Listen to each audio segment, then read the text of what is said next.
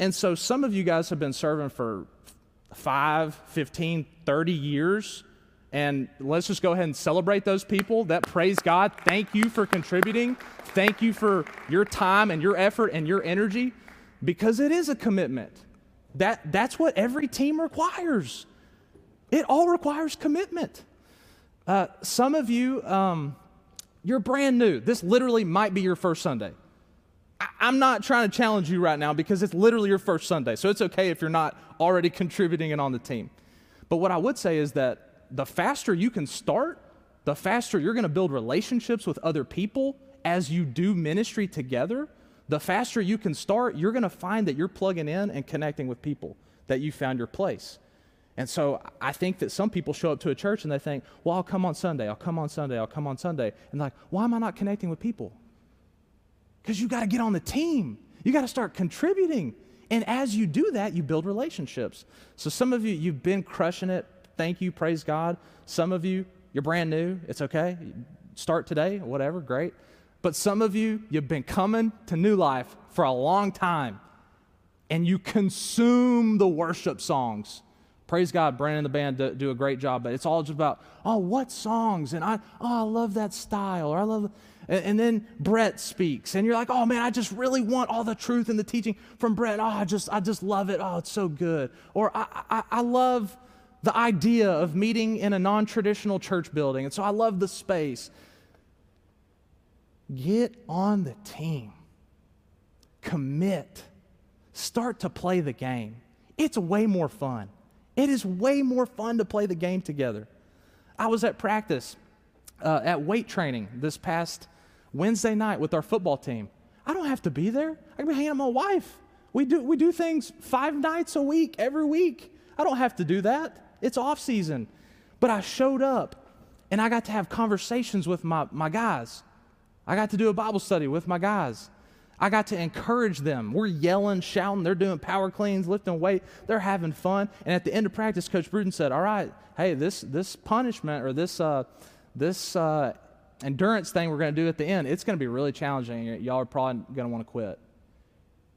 And we walked into the gym, and there was a basketball on either free throw line. He said, we're playing knockout. And the guys are going crazy, and we're having a blast. And one of the coaches says, you stink, to one of the guys. And he says, check ball. He grabs the ball, and he goes on the coach and beats, and everybody, ah! It's more fun to play the game. It's fun to be on a team. Yes, it takes a commitment. Get off the sideline and join the team. That's what the 7 did. When they saw the need of the widows, they stepped up. Now, you might be wondering up to this point, okay, so what happened? Should we actually do this? Should we prioritize our part as church leaders, empower others to do their part? Should we be contributors as church members? Should we do that? Well, let's just watch and see what happens. Verse 7. So the word of God spread. The disciples in Jerusalem increased greatly in number, and a large group of priests became obedient to the faith. See, when that team had leaders who prioritized their part and empower others to do their part, when that team had thousands of people who said, I'm going to contribute, I'm going to commit, I'm going to be a part of this, the word of God spread, the number of disciples increased, and people who were hostile to the faith became obedient to the faith. So I just want you to think about that, to think about if we as New Life were to get even better in these areas, because we're doing some of this well, but if we were to continue to grow in these areas, just imagine how much further the Word of God could spread. Just imagine across Northern Virginia, across the United States, across all the unreached people groups of the world, how much further could the Word of God spread if we play as a team? How many more disciples of Jesus Christ could there be in Fairfax County if this church would just say, we're going to be a team, and we're going to commit, and we're going to play to win, and we're going to accomplish Jesus' dream? There could be thousands of more people, not just through our church, but even in collaboration with other churches, thousands of more people who come into the kingdom of God. Imagine how many more people, if we would engage as a team like this together, how many people that are currently hostile to the faith, maybe they're a Muslim, maybe they're a part of the LGBTQ plus community, maybe they're just atheists. And right now they're like, the least likely That's what those Jewish priests would have been. They actively taught that Jesus was not the Messiah, and yet they came to faith and were obedient to the faith.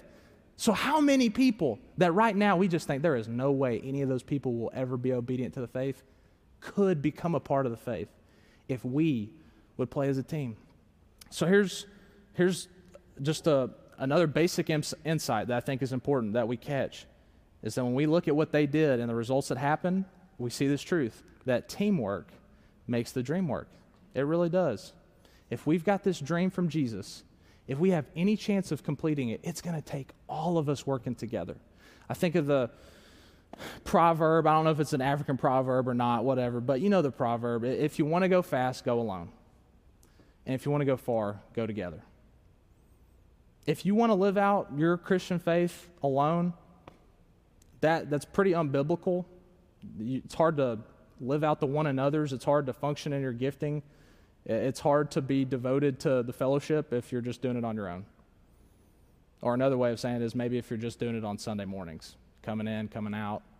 But man, to be a part of the team and to build deeply meaningful relationships, accomplishing the dream that Jesus gave us, there's power in that. There's great power. And so here's what I'm asking you to do. Everybody today, some of you have already done it. Some of you, it will be your first time. Join the team.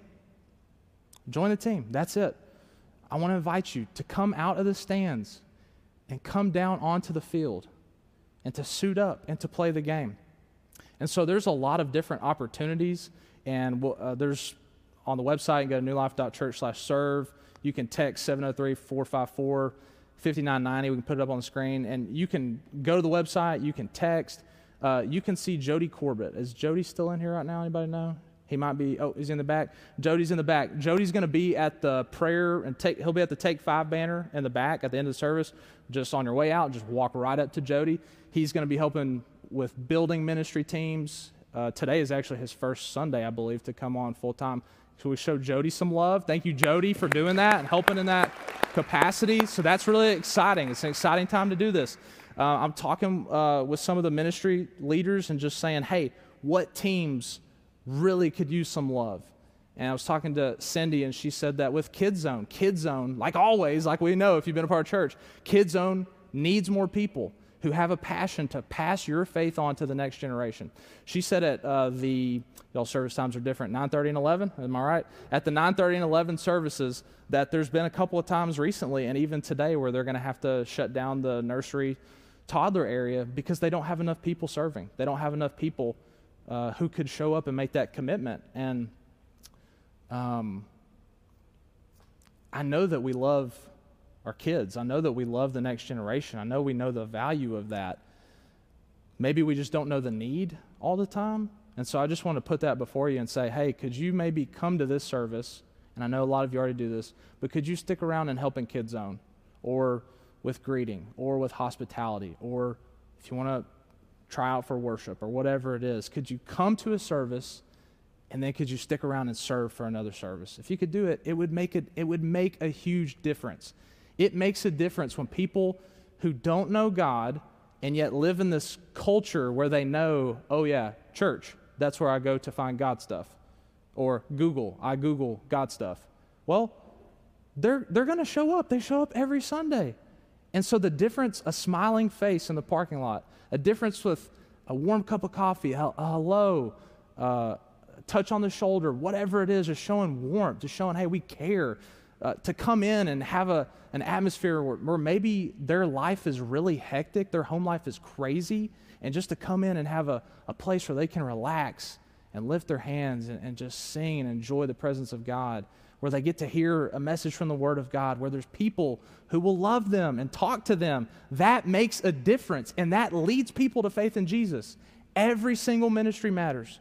Every single one. So again, I want to invite you to do that. So like I always do when I'm here, I hope you like this. If you don't, I won't be here next week. But I'm going to ask you to, right now, would you pull out your phone? Would you pull out a journal? Would you pull out something to write with? And answer these 3 questions. What do you hear God saying to you? It could have been nothing that I said. Maybe you just read the passage and the Holy Spirit started to apply it to your heart and your life. What is God saying to you? What do you hear God saying? The second thing is, how are you going to obey him? What practical step are you going to take to be a part of the team, to contribute, to prioritize your part and empower others to do their part? Whatever it is, what are you going to do this week? Small, concrete step. And then finally, who can you share this with? Maybe there's somebody that you know you're in a life group with, or maybe you're just going to meet somebody in the lobby today, and you could say, hey, I'm serving on this team. Would you want to join me? Would you want to try it with me and just test it out and see if it is a good fit for you? And if not, just try another team. So who could you invite to join the team as well? Take about 60 seconds or so and write that down.